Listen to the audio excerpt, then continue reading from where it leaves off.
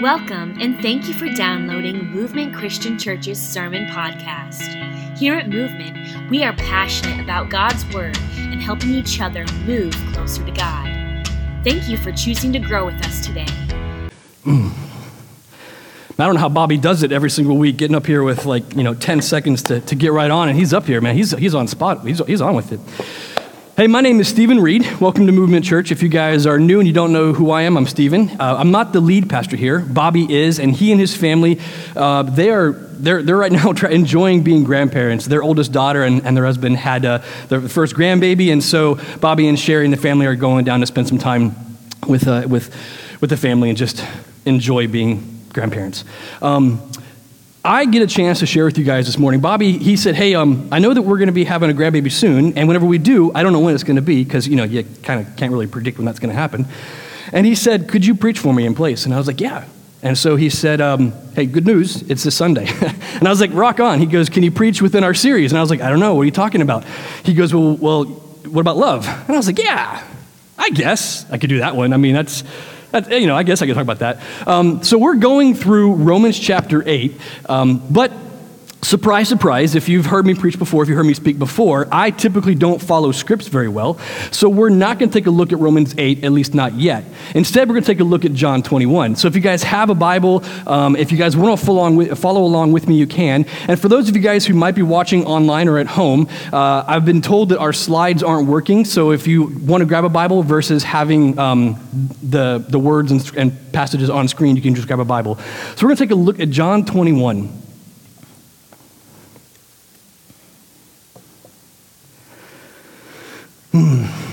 Before we get into John 21, I want to ask you guys a question. How many of you guys ever had those magic 8 balls when you were growing up? How many of you guys ever used those things? How many of you guys ever, for me, I always ask the questions like, am I ever going to grow? And I turn it upside down, and thanks for laughing. And it would say things like, come back later. So 20 years later, I did it and it's still unclear. And it's I guess I'm never going to get tall again. But those magic 8 balls, they were fun. They were always cool. I never used it in any true, honest sense of do my parents love me? I never used it like that. I never used it in am I ever going to be someone important in life? I never used it in real sense. And I think that if we're all honest, we probably have asked questions that we wouldn't ask a magic 8 ball, but that we would ask ourselves when we're in bed at night, or we would even ask the Father, we'd ask God and say, God, what is it you want me to do in this world? What is it that you, do you have anything for me to do? Do you have this burning bush experience? Do you have this road to Damascus experience? Do you have anything like that for me, or am I just some schmuck that you forgot about? And then maybe a question that you've asked yourself that's even harder to ask that question, or than the first one we just talked about. What is, have you ever done something spiritually or said something spiritually that you felt man, even if God had a plan for me, I might have just messed it up. I might have just made it so that his call was null and void. I don't know if you've ever experienced that. And today we're going to take a look at a story in which I believe Peter is experiencing that same type of thing, and I think we're going to look at his life and look at the words that they have with Jesus, his discussion he has with Jesus, and we're going to talk about this love concept. So if you guys have your Bibles and want to turn to John 21, go ahead and do that for me. If you also want this, I know that is a small font. And I didn't mention this. So my name is Stephen Reed. I mentioned that, but I work with a campus ministry over at NC State. And the campus ministry is called Campus Christian Fellowship. Movement Church supports the campus ministry there. You guys love on us all the time. You pray for us. You support us monthly. And then a handful of times a year, you guys come and bring food, home-cooked food. Now, I don't know when the last time you guys were in college, but home-cooked food for college student, that's almost like heaven on earth. It's just good stuff. So you guys are awesome that way. And my philosophy of teaching whenever I'm with my college students is I have come to learn that over the past 15, 20 years, college students are becoming more and more biblically illiterate. They don't know where things are in Scripture.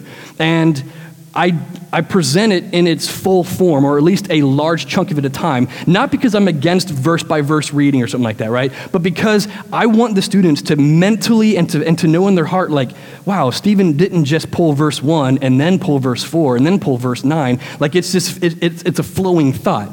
I can trust it. It makes sense. So I know that it's hard for your eyes to see that, but that's a teaching style that I like because for college students, I want them to know that this stuff is trustworthy. This stuff, I'm not just making it up. I'm not just pulling one verse here and one verse there and one verse here. It's all flowing in the story. So that's why it's a small font for you.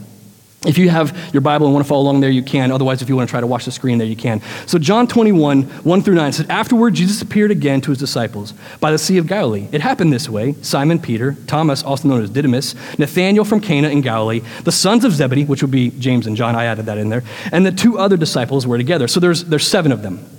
Verse 3, I'm going out to fish, Simon Peter told them, and they said, we'll go with you. So they went out and got into a boat, but that night they caught nothing.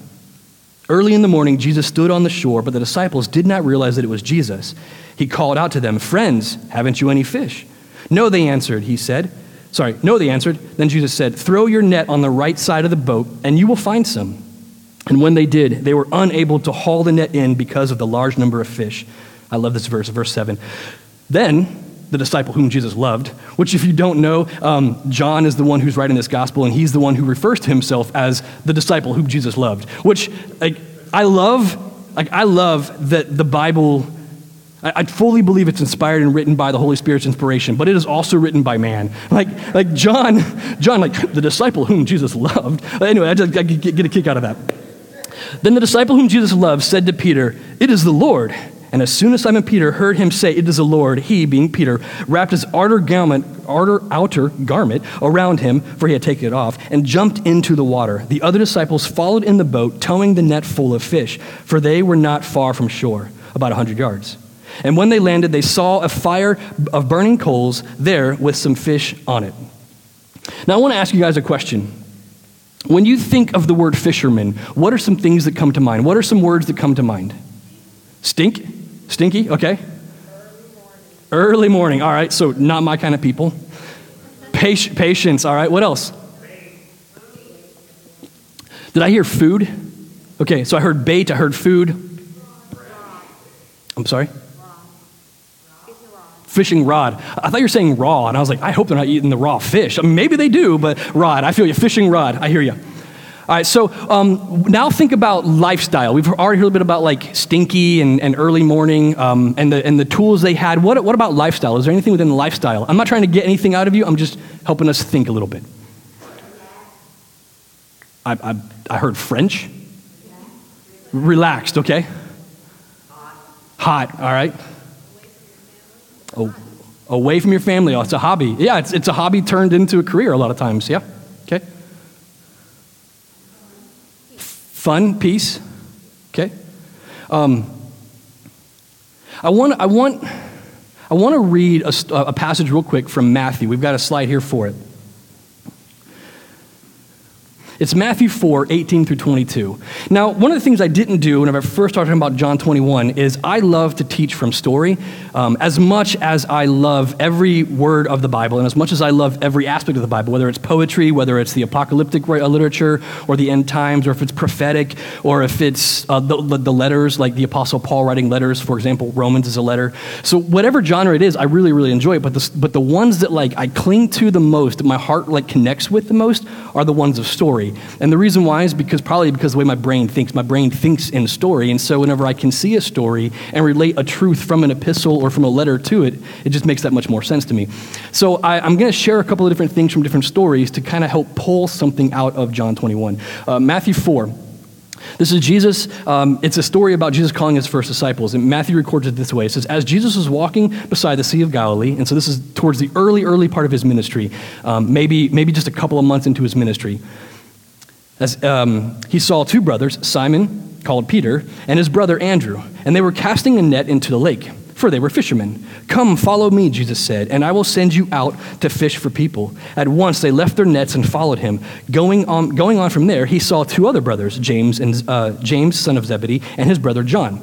They were in a boat with their father Zebedee, preparing their nets. Jesus called them, and immediately they left the boat and their father and followed him. I love the fact that that Jesus, when he begins his ministry, he goes around the Galilee area. He's preaching and teaching. People are amazed at who he is. People are amazed at his preaching and his teaching ability and his wisdom and his insight. And he's casting out demons. He's healing people. And so he goes and he finds some disciples, and he finds Peter, and he finds Andrew, and finds James and John. And they are just fishermen. They're just fishermen. Nothing crazy special about them. And I love that Jesus says, "Come follow me, and I will make you fishers of men." Which that is an awesome, beautiful, semantic, poetic way. Like, not every job works that way. Like, if you're a carpenter, God's not gonna be like, "Come follow me and I'll make you a carpet for men." Like, it just doesn't work that way. Or if you're a fireman, he's not gonna say, "Hey, come follow me and I'll let you set men on fire." Like, it just doesn't work that way. Like, not every job has that luxury, but fisherman does. And I love the fact that it's just this average everyday thing. And God said, "You know what?" Jesus said, "You know what? There are things about you as a fisherman, or whatever job you might have. There's things about you that make you unique. There's things about you that I can use for my kingdom." I don't always do this. We'll see if this works. Can you guys see this all right? Okay. Jesus says, there's things about you as fishermen that make you really special, make you really unique. I want to take the things about you, whether you rise up early in the morning and you know what it means to put in a hard day's work, or I'm thinking in terms of fishermen, or you know how to set a hook. You know how to cast the net out there just right. You watch the waters, you watch the seasons, you watch the climate of the day, and you know what's going on, and you have harnessed this, you've crafted this skill that makes you a perfect person. That I'm going to take those same attributes and make you a fisher of men. And if you've ever wondered the question, like we asked the 8-ball earlier, where we were talking about, like, what is it that God wants to do with me in my life? I think at its simplest, now there could be more layers to this, but at its simplest, I think that what God wants to do with you in your life is like this. Can you guys read that? It says God. On the bottom, it says man. Now, this is one of the things that I have taught at our campus ministry. This is like a philosophy I have as far as helping our students know what is it that God is trying to call me to do. And I believe that in most situations, now unless you are the Moses who has the burning bush experience and you have like a one path you're supposed to walk, and if you don't, you've missed the mark. What about like the other 1.5 million Israelite men that he brought out of slavery in Egypt? Well, what about the other probably 1 million women?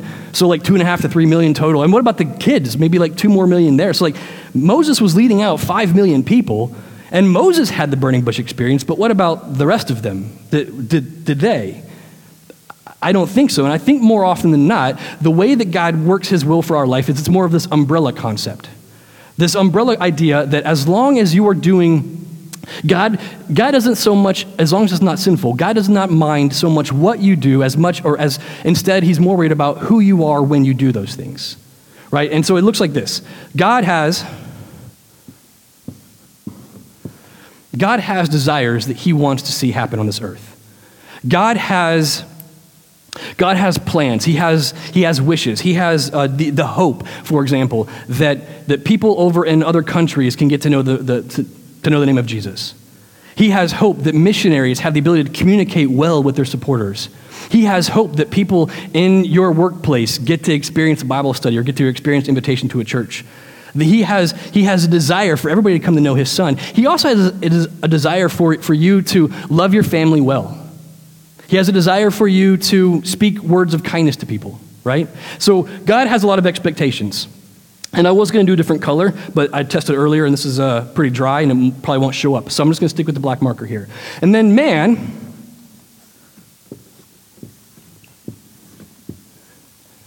has abilities. We have our talents. And I just use man because it would be too hard for me to spell humankind, so I just put man down there, right? Man has talents. We humans, we have abilities. We have things that we're good at. The fishermen knew how to look at the culture, knew how to look at the waters and see, like, this is a good time to go fishing. They knew when it was a good time and when it wasn't a good time. They knew how to be patient. I'm sure they got frustrated a lot of times, but for the most part, Jesus said, there's things about you that you're good at, and there's things that I want done, And when those things intersect, like right here, or right here, or right here, or here, or here, or here, or here, wherever those lines intersect, they make an X. An X marks the spot. If you're trying to figure out what God wants to do with you in your life, the simplest, at its basic answer is find where your X marks the spot.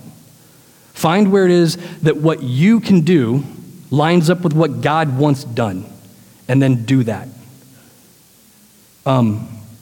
If you are a teacher, it takes something special to work with children or work with teenagers in high school or elementary school, wherever you might be at. If you're a teacher, you know how hard it is to plan lessons and then to have to adjust on the fly when those lessons aren't received well, or if there's I don't know, if there's COVID and we go to online classes. Like to be a teacher, you have to know how to be organized, you have to be planned, but you also have to be flexible.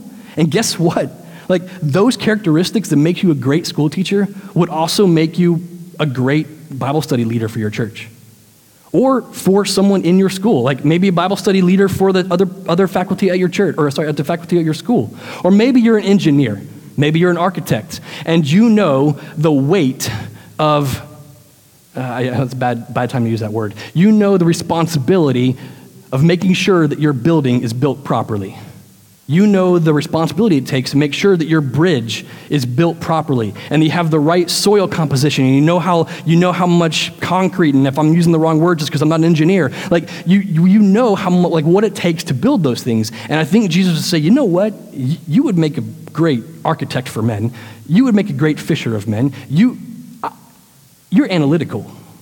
You know how much pressure something can take before it just busts. That brings, not in like in a messed up way, but that brings you joy to be able to study that, to be able to study the soil, to be able to study the wind and like all the stuff that takes place in effect with like tall skyscrapers. Like your mind works in a way that is very deep and profound. And I think Jesus would say, there is a place for you in the kingdom of God to use those same talents to accomplish what he wants done.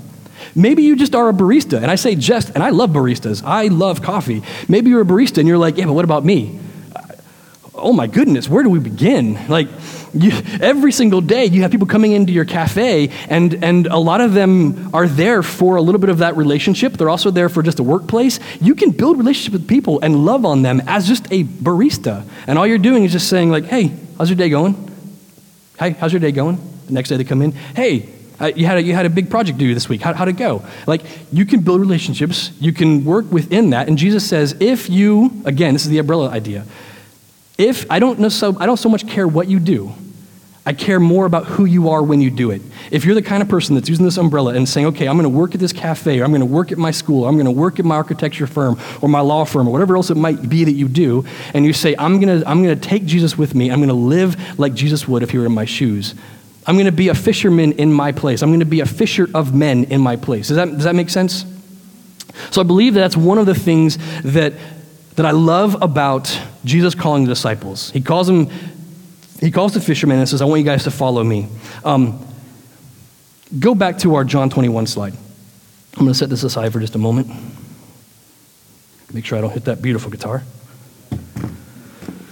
Did I hear you say amen? Yeah. Definitely amen. So X marks the spot. But there's something crazy going on in this story. Why were they in the boats in the first place? If you read John 21, just open your Bible up and you start reading John 21, the story begins just kind of like any other story. There's some place, some time of day, and there's some people around. You just kind of pick up where the story begins if you aren't looking to if you aren't looking to understand what's going on. And so John 21 begins with this kind of this odd thing of like, why are they in the boat? Like, yeah, it's cool that they saw Jesus again and that they went, Peter said, hey, I'm going to go fishing. And they got in the boat and they didn't catch anything. And then Jesus said, hey, have you caught anything? Like, no. He's like, throw it on the right side of the boat. And so they hauled in this big amount of fish. And then Peter gets out of the boat and runs to Jesus. Like, it's a cool story until you ask the question of why were they in the boat in the first place? To understand John 21, We're going to fast forward from Matthew 5 through, and we're just going to take a quick shot. I'm just going to quickly give you what's going on. So Jesus calls his disciples in Matthew 4. In fact, most of the Gospels, all of the Gospels have the account of Peter being called. So the disciples are called, and for the next 3.5 years, they live in this rabbinical, Jesus is the rabbi, and they are following his teaching. They're basically his disciples, his students, his pupils. And for 3.5 years, they've been everywhere Jesus goes. Every food that he eats, basically they eat. Everywhere Jesus sleeps, basically they're sleeping as well. Like they are with him at all time. And then comes the Last Supper. And the Last Supper goes that Jesus basically, my Stephen paraphrase, says, hey, there's somebody here who's going to deny me. And Peter says, well, I don't know about these guys, Jesus, but I am not going to deny you. I will go to my grave for you. And ironically, he wasn't the one that Jesus was even referring to, but Jesus ended up saying, you know what, Peter, by just sunrise, you're going to deny me 3 times. And Peter's like, nah, it's not going to happen.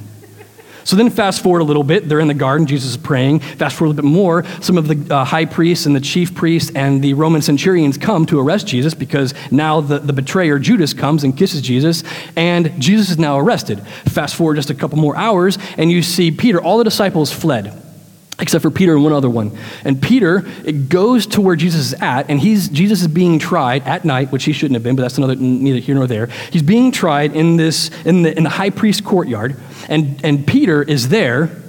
He's not like at the courtroom, but he's there in the courtyard and he's observing. And somebody, a young servant girl, says, hey, Peter, she didn't know his name, weren't you one of his disciples? And Peter's like, no, I don't know him. Then a little bit later on, maybe 5 minutes, maybe 25 minutes, I have no idea. But just a little bit later on, some other people say, wait, I think I recognize you. You're one of his disciples. Peter's like, no, I've never met that man in my life. I don't know what you're talking about. And then a third time, someone says, nope, I'm pretty sure you are one of his disciples. Like, I think you're even like his head honcho guy. And Peter's like, and this is like almost all the Gospels who recount they all recount his denial, but almost all of them account it this way, that he got so angry that he started asking down curses on them, saying, I don't know this man. How dare you accuse me of whatever you're accusing him of, or whatever you're going to kill him for, I don't know him. Like, that's pretty messed up. And then the rooster crows, and the Gospels all say, in their own way of saying it, one of them says that he went outside and broke down. Another one says he went out broken and wept bitterly. If you don't understand John 21:1 from the perspective that Peter is broken, I don't think we understand John 21:1 just yet. Matthew 28, verse 16 tells us that Peter, after Jesus was crucified and rose again, then he goes and he appears to his disciples and he says, I want you guys to meet me in Galilee. And Matthew 28:16 says, specifically, there's a mountain in Galilee that I want you to go to and meet me there. Afterwards, Jesus appeared again to his disciples by the Sea of Galilee. Does that sound like the mountain? I don't think so. It happened this way. Simon, Peter, and the others were together. I'm going out to fish, Simon Peter told them. Now, John MacArthur, he's a modern-day preacher, modern-day commentary, modern-day author within the Christian faith. And John MacArthur says that in the Greek, this I'm going out to fish is not just a sentence, it is a statement. It is basically, I'm going back to fishing. John 21, Peter is at this, have you ever been this broken? Have you ever been this, can God use me? I know that he had a plan for me maybe, but can God use me? Peter says, I'm going to go back to fishing. I'm going to go back to what I was good. I'm going to go back to what I know because that's just what I know, and I don't think I'm good enough anymore. So then the story, as we've already read this part here, they catch this huge amount of fish, and then from verses 10 through 14, it's basically them just having some breakfast together. And I want to pick up the story with verse 15 through 19. And our story goes like this. It says, when they had finished eating, Jesus said to Simon Peter, Simon, son of John, do you love me more than these? Yes, Lord, he said, you know that I love you. Jesus said, feed my lambs. Again, Jesus said, Simon, son of John, do you love me? And he answered, yes, Lord, you know that I love you. Jesus said, take care of my sheep. The third time he said to him, Simon, son of John, do you love me? And Peter was hurt because Jesus asked him the third time, do you love me? He said, Lord, you know all things. You know that I love you. Jesus said, feed my sheep. Very truly, I tell you, when you were younger, you dressed yourself and you went where you wanted. But when you are old, you will stretch out your hands and someone else will dress you and lead you where you do not want to go. Jesus said this to indicate the kind of death by which Peter would glorify God. Then he said to him, follow me.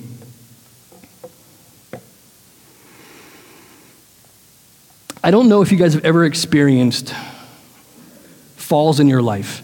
I've got some pictures here. I've got one picture that was me back in the early 2000s, and it's me and my friend. I'm in the blue shirt, my friend's in the white shirt, and we're doing some rock climbing. Now, you probably can't tell very well from this picture, but we are on a ledge that's about maybe 4 or 5 feet wide, and the cliff is, or the rock face is going up probably about 100 feet or so. The next slide I've got is, or the next picture I've got is, that's from the view down. It's not the exact same location, but we're talking maybe about 20 feet apart. I used to climb this place all the time. It was off of the Tennessee River there in Knoxville, Tennessee, and I would go there and I would rock climb all the time. And go back to the one where like it's me and Kevin. So we're doing some climbing, and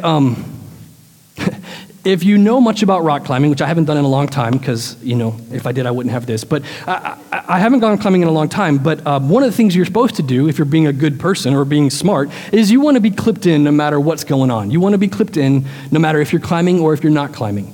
Well, on this one particular time, 2 of my friends, Kevin was there, another one of my friends, Andy, and then I believe it was Andy's girlfriend at the time, was there with us. So the 4 of us were rock climbing, and the girl was climbing up. And I don't remember how far she had gotten. Kevin and I were just, you know, we weren't clipped in, but she was clipped in and the belayer was clipped in. And Kevin and I were just talking, having a good time, laughing. And the next thing I know it, she has fallen off and she like swoops down and comes and like hits into me. And we both go out over this ledge. Now from the first picture or the other picture I showed you, like it's a pretty far ways down. It's like a 100-foot drop to, yeah, there's water, but there's also like rocks and jagged stuff right underneath that water's ledge. And have you guys ever watched cartoons like the Roadrunner or something like that? Whenever like they're running and the Roadrunner and them like cross over into air, and then like the next thing you know, like Roadrunner's on land, but the coyote is like standing above, and he's just like, oop, and then like he realizes it starts falling. All right, so that's kind of what happened. She hits into me. We fly out. She's anchored in. She starts to swing back in, and I am not anchored in. So I grabbed onto her and we swing back in, and like there was a moment where it was like, this is gonna not end well for me. This is gonna be a hard fall. I am not looking forward to the consequences of this fall. And I believe that Peter in our story in John 21 is feeling those same type of like gut-wrenching, like have you ever had those like, I don't know what to do. Like can God use me? Have you ever been there? Now, I will tell the story in a different way. I'll qualify at the end of what I'm talking about. The story that we have with John 21, 15 through 19, if you want to go back to that slide, you can. The story we have is that Peter and Jesus are together with the disciples. Jesus asks Peter, almost in a public venue, like Peter denied Jesus 3 times publicly, so why not reinstate him 3 times publicly, right? So Jesus says, hey, Peter, do you love me more than these? In the Greek, and I don't want to make much of this, but I'm going to. In the Greek, there are multiple words for love. One is agape, one is phileo, one is eros. Agape love is this heavenly covenant love that the church basically took and like made that word very, very powerful. Made that word very, I don't want to use this word because it's not quite the right phrasing, but we made it very Christian. We made it very holy. Like agape is like this deep, deep love. And phileo is a deep love. In fact, there are times when even God in Scripture says that he agapes Jesus as well as he phileos Jesus. So like they are interchangeable. I would be lying to you if I said they are different words. They are different words.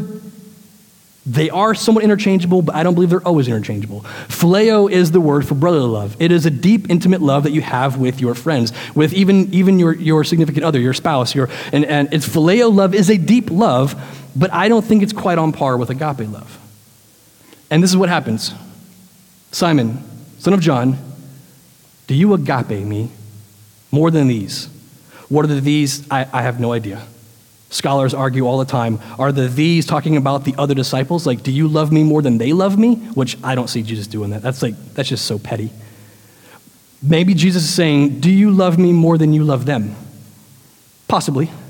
I very much could see that being the case. Most scholars actually lean that way. I lean more towards the idea with other scholars that the refers to the boats and the fish and the nets. Do you love, because, honestly, if it was them, he would have said them. Do you love me more than these? I think it's the fish. I think it's the boats. And if I'm wrong, it doesn't really matter, because Jesus is still getting at the idea of, do you agape me? And Peter says, yes, Lord, you know all things. You know that I phileo you. Then feed my lamb. Jesus said, Simon, son of John, do you agape me? Yes, Lord, you know that I phileo you. Jesus said, take care of my sheep. The third time he said to him, Simon, son of John, do you phileo me? Peter was hurt, and I believe this is one of the reasons why Peter was hurt. Peter was hurt because, that was mine for a second. Peter was hurt because Jesus asked him the third time, do you phileo me? And he said, Lord, you know all things. You know that I phileo you. I totally get where Peter's coming from. And I mentioned earlier that some Greek scholars don't believe those words are that big of a difference. And honestly, the story is still true, even if they don't have that big of a difference. The story is still true that Jesus goes to Peter and says, Peter, I know that you think you've fallen away, and I know you think you're unusable, but I'm going to give you a chance. I'm going to restore you. I'm going to reinstate you. But this is how this is going down in my understanding of it. Peter, do you heavenly, covenantly, agape love me? And Peter's like, I denied you. I brought down curses on people, and then when you were crucified, I wasn't even there. I left you high and dry, Rabbi. In your darkest hour, I was not there. Obviously, I don't know what agape love looks like. I do love you. I do have this incredible amount of love for you. You are my rabbi. I've given up everything for 3.5 years, and yeah, I messed up. But I don't know if I agape, I phileo. And Jesus said, feed my lambs. And the second time, Peter, do you agape? Do you covenantly? Are you sold out? Are you covenant love for me? Do you have that? Peter, I think, is probably in the same situation I would be in. Do you even want me to love you? Like, if I am being Peter, if I'm supposed to be the one that is like on the confession of faith that I gave earlier in the gospel, that on that you are going to build your church, like, do you want me to be one of the leaders in this thing? Like, yeah, I did some great things for you, but did you not see me 2 weeks ago? Did you not see what I did? Do you want me? Is this a trick question? Am I supposed to say, nah, you should just kick me out of the group entirely? What am I supposed to say? I don't know if I agape. So the best I'll do, the best I've got, I phileo. And then Jesus brings it down, in my opinion, brings it down and says, okay, all right, Peter, do you phileo me? And I think that hurt Peter, because not only was it the third time, like the denial third time, but it was also like the third, like in that moment it was lowered a little bit, and I think Peter was hurt because it was lowered a little bit. But he answers it and says, yeah, Lord, you know all things. You know that I love you. You know that I phileo you. And Jesus says, okay, all right. Feed my lamb. Pasture or take care of my flock. And then the third time, feed my sheep. All three of those deal with this idea of, Peter, the thing I called you to, I'm still calling you to it. The X marks the spot for you, like you're still good. I'm still calling you. He doesn't just leave it there. At the very end, he says, verse 19. Oh, by the way, I didn't mention this. I always wondered, verse 18 is the weirdest, strangest thing to follow up after, like, do you love me? Do you love me? Do you love me? Yes, yes, yes. Very truly, I tell you, when you were younger, you will dress yourself and you went where you wanted. Sorry, you dressed yourself and went where you wanted. But when you are old, you will stretch out your hands and someone will dress you and lead you where you do not want to go. Like, that made no sense to me, especially the next line. Jesus had said this to indicate the kind of death by which Peter would glorify God. Now, if you are Peter and you have just had a gut-wrenching fall, and Jesus just asked, do you agape me? I phileo. Do you agape me? I phileo. Okay, Peter, do you phileo me? Yeah, I phileo you. If you've just been in that situation, if you just had a fall, and then Jesus says to you, hey, you're probably wondering your future right now. You're probably wondering if you could ask like a magic 8-ball, where do I stand with God? You're probably wondering, am I going to be useful? Am I going to be used? I'm here, Jesus is saying to Peter, I'm here to prophesy to you. I'm here to let you know the kind of death that you're going to die. And it's not a comfy death when you're old because you didn't risk anything for the gospel. The kind of death that you're going to die, Peter, is a very painful death. It's a crucifixion. In fact, Peter, when he was crucified, history has it that he said, I'm not even worthy to be crucified correctly, so crucify me upside down. I believe that verse 18 and 19, was exactly what Peter needed to hear. It made no sense to me most of my life until I realized that Peter was broken. He was beyond broken, and for Jesus to say, if this is where I want agape to be, this is where I want you to be at, and you're right here. Or maybe you're right here. Maybe they're even more interchangeable than what we're talking about. But either way, there's a difference in the words. I want agape, you've got phileo. You will eventually get to the kind of love, the agape love, where Jesus said, no greater love is anybody than to lay down his life for his friend. You will eventually get there. And I'm going to tell you that right now. I'm going to prophesy to you so that you have hope. That you want here, but you're here. And how do you get there? Very next line. Then Jesus said to him, follow me. How do you get from here to here? You follow. You every step of the way, you say, okay, God, I don't know what everything is in the spiritual world. I don't know how you want to handle my life, but I know that right now I know what's in front of me right this very moment, and I'm going to be obedient in that very moment. I don't know what an hour from now is going to hold, but I know what right now holds. I don't know what tomorrow is going to hold, but I know what right now holds. I don't know what my company is going to look like tomorrow, God, but I know what my company looks like right now, and I know what you're asking me to do right now. I don't know what my job is going to look like tomorrow, but I know what my job looks like right now. We don't know, but we know what happens right now, and Jesus says, in those moments, just follow me. Go ahead and go to our Romans 8 passage. Ooh, it's 11:25. I'll wrap up with this. Bobby asked me, he said, hey, could you preach from Romans 8? And I said, yeah, but probably not like you want me to. I'm going to use it at the very end. And he said, okay. Or at least I hope he said okay. This is what, we're going to read this. We're going to read this real briefly, and we're going to look at it through the lens of John 21. And we know that in all things God works for the good of those who love him, who have been called according to his purpose. Real quick, the works all good things. It's in light of what happens in verse 39, where you are in Christ, we're growing to be like Christ. So it says, God works all things for the good of those who love him, which basically means when you follow me, you don't know what's happening every single day, but when you follow me, I will take all the bad, I will take all the hurled insults, I will take all the layoffs, I will take all of the horrible things that people said to you or did to you or treated you, or even the things that you did, the way that you fell away. I will take every bad thing, I will take everything, and I will bring some good out of it. And that good will mean that you will look more and more like my son. For those God foreknew, he also predestined to be conformed to the image of his son. There we go again. That image of his son is the part that is important for us. God knows what's happening in our lives, and he will work those so that we can look more like his son. That Jesus might be the firstborn among many brothers and sisters. Do you know what we are in this room? We are brothers and sisters. Jesus went before us, and through him we are brothers and sisters. And those he predestined, he also called. Those he called, those he gave, the X marks the spot, those he has a plan for, he justifies, those he justifies, he glorifies. What then shall we say in response to these things? If God is for us, who can be against us? If you've taken a fall, if you've even denied Christ, who's really against you? It's probably the evil one and probably your own guilt. Verse 31. What then shall we say in response to the things? If God is for us, who can be against us?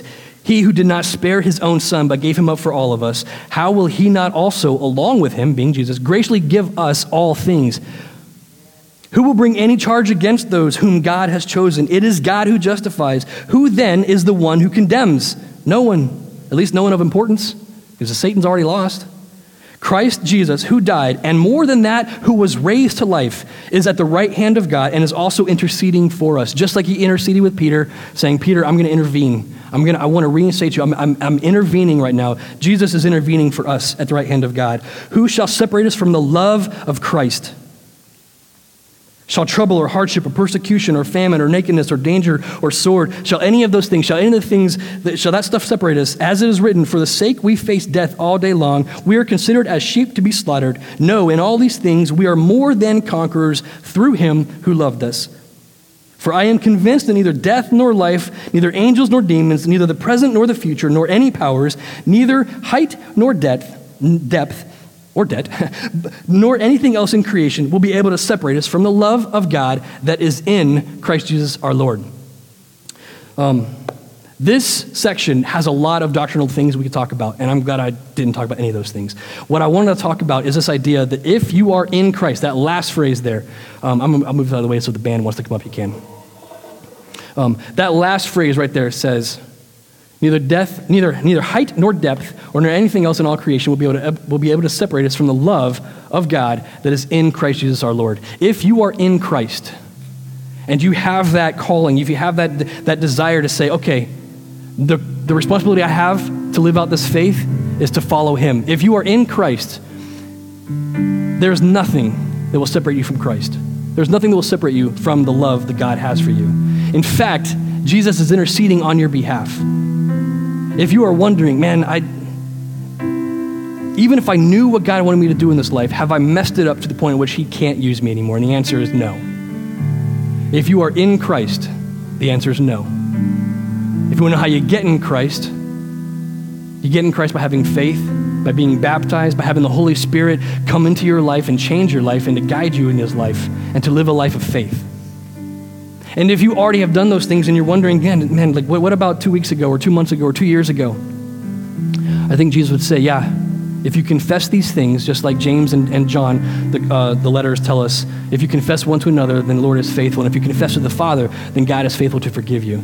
If you confess and if you move past it and you follow Jesus, if you follow him, this agape love covers you. And as you're growing in phileo to agape, all you have to do is follow him, find where the X marks a spot, and just live every day for him. I'm going to pray for us, and then we'll go ahead and have a song.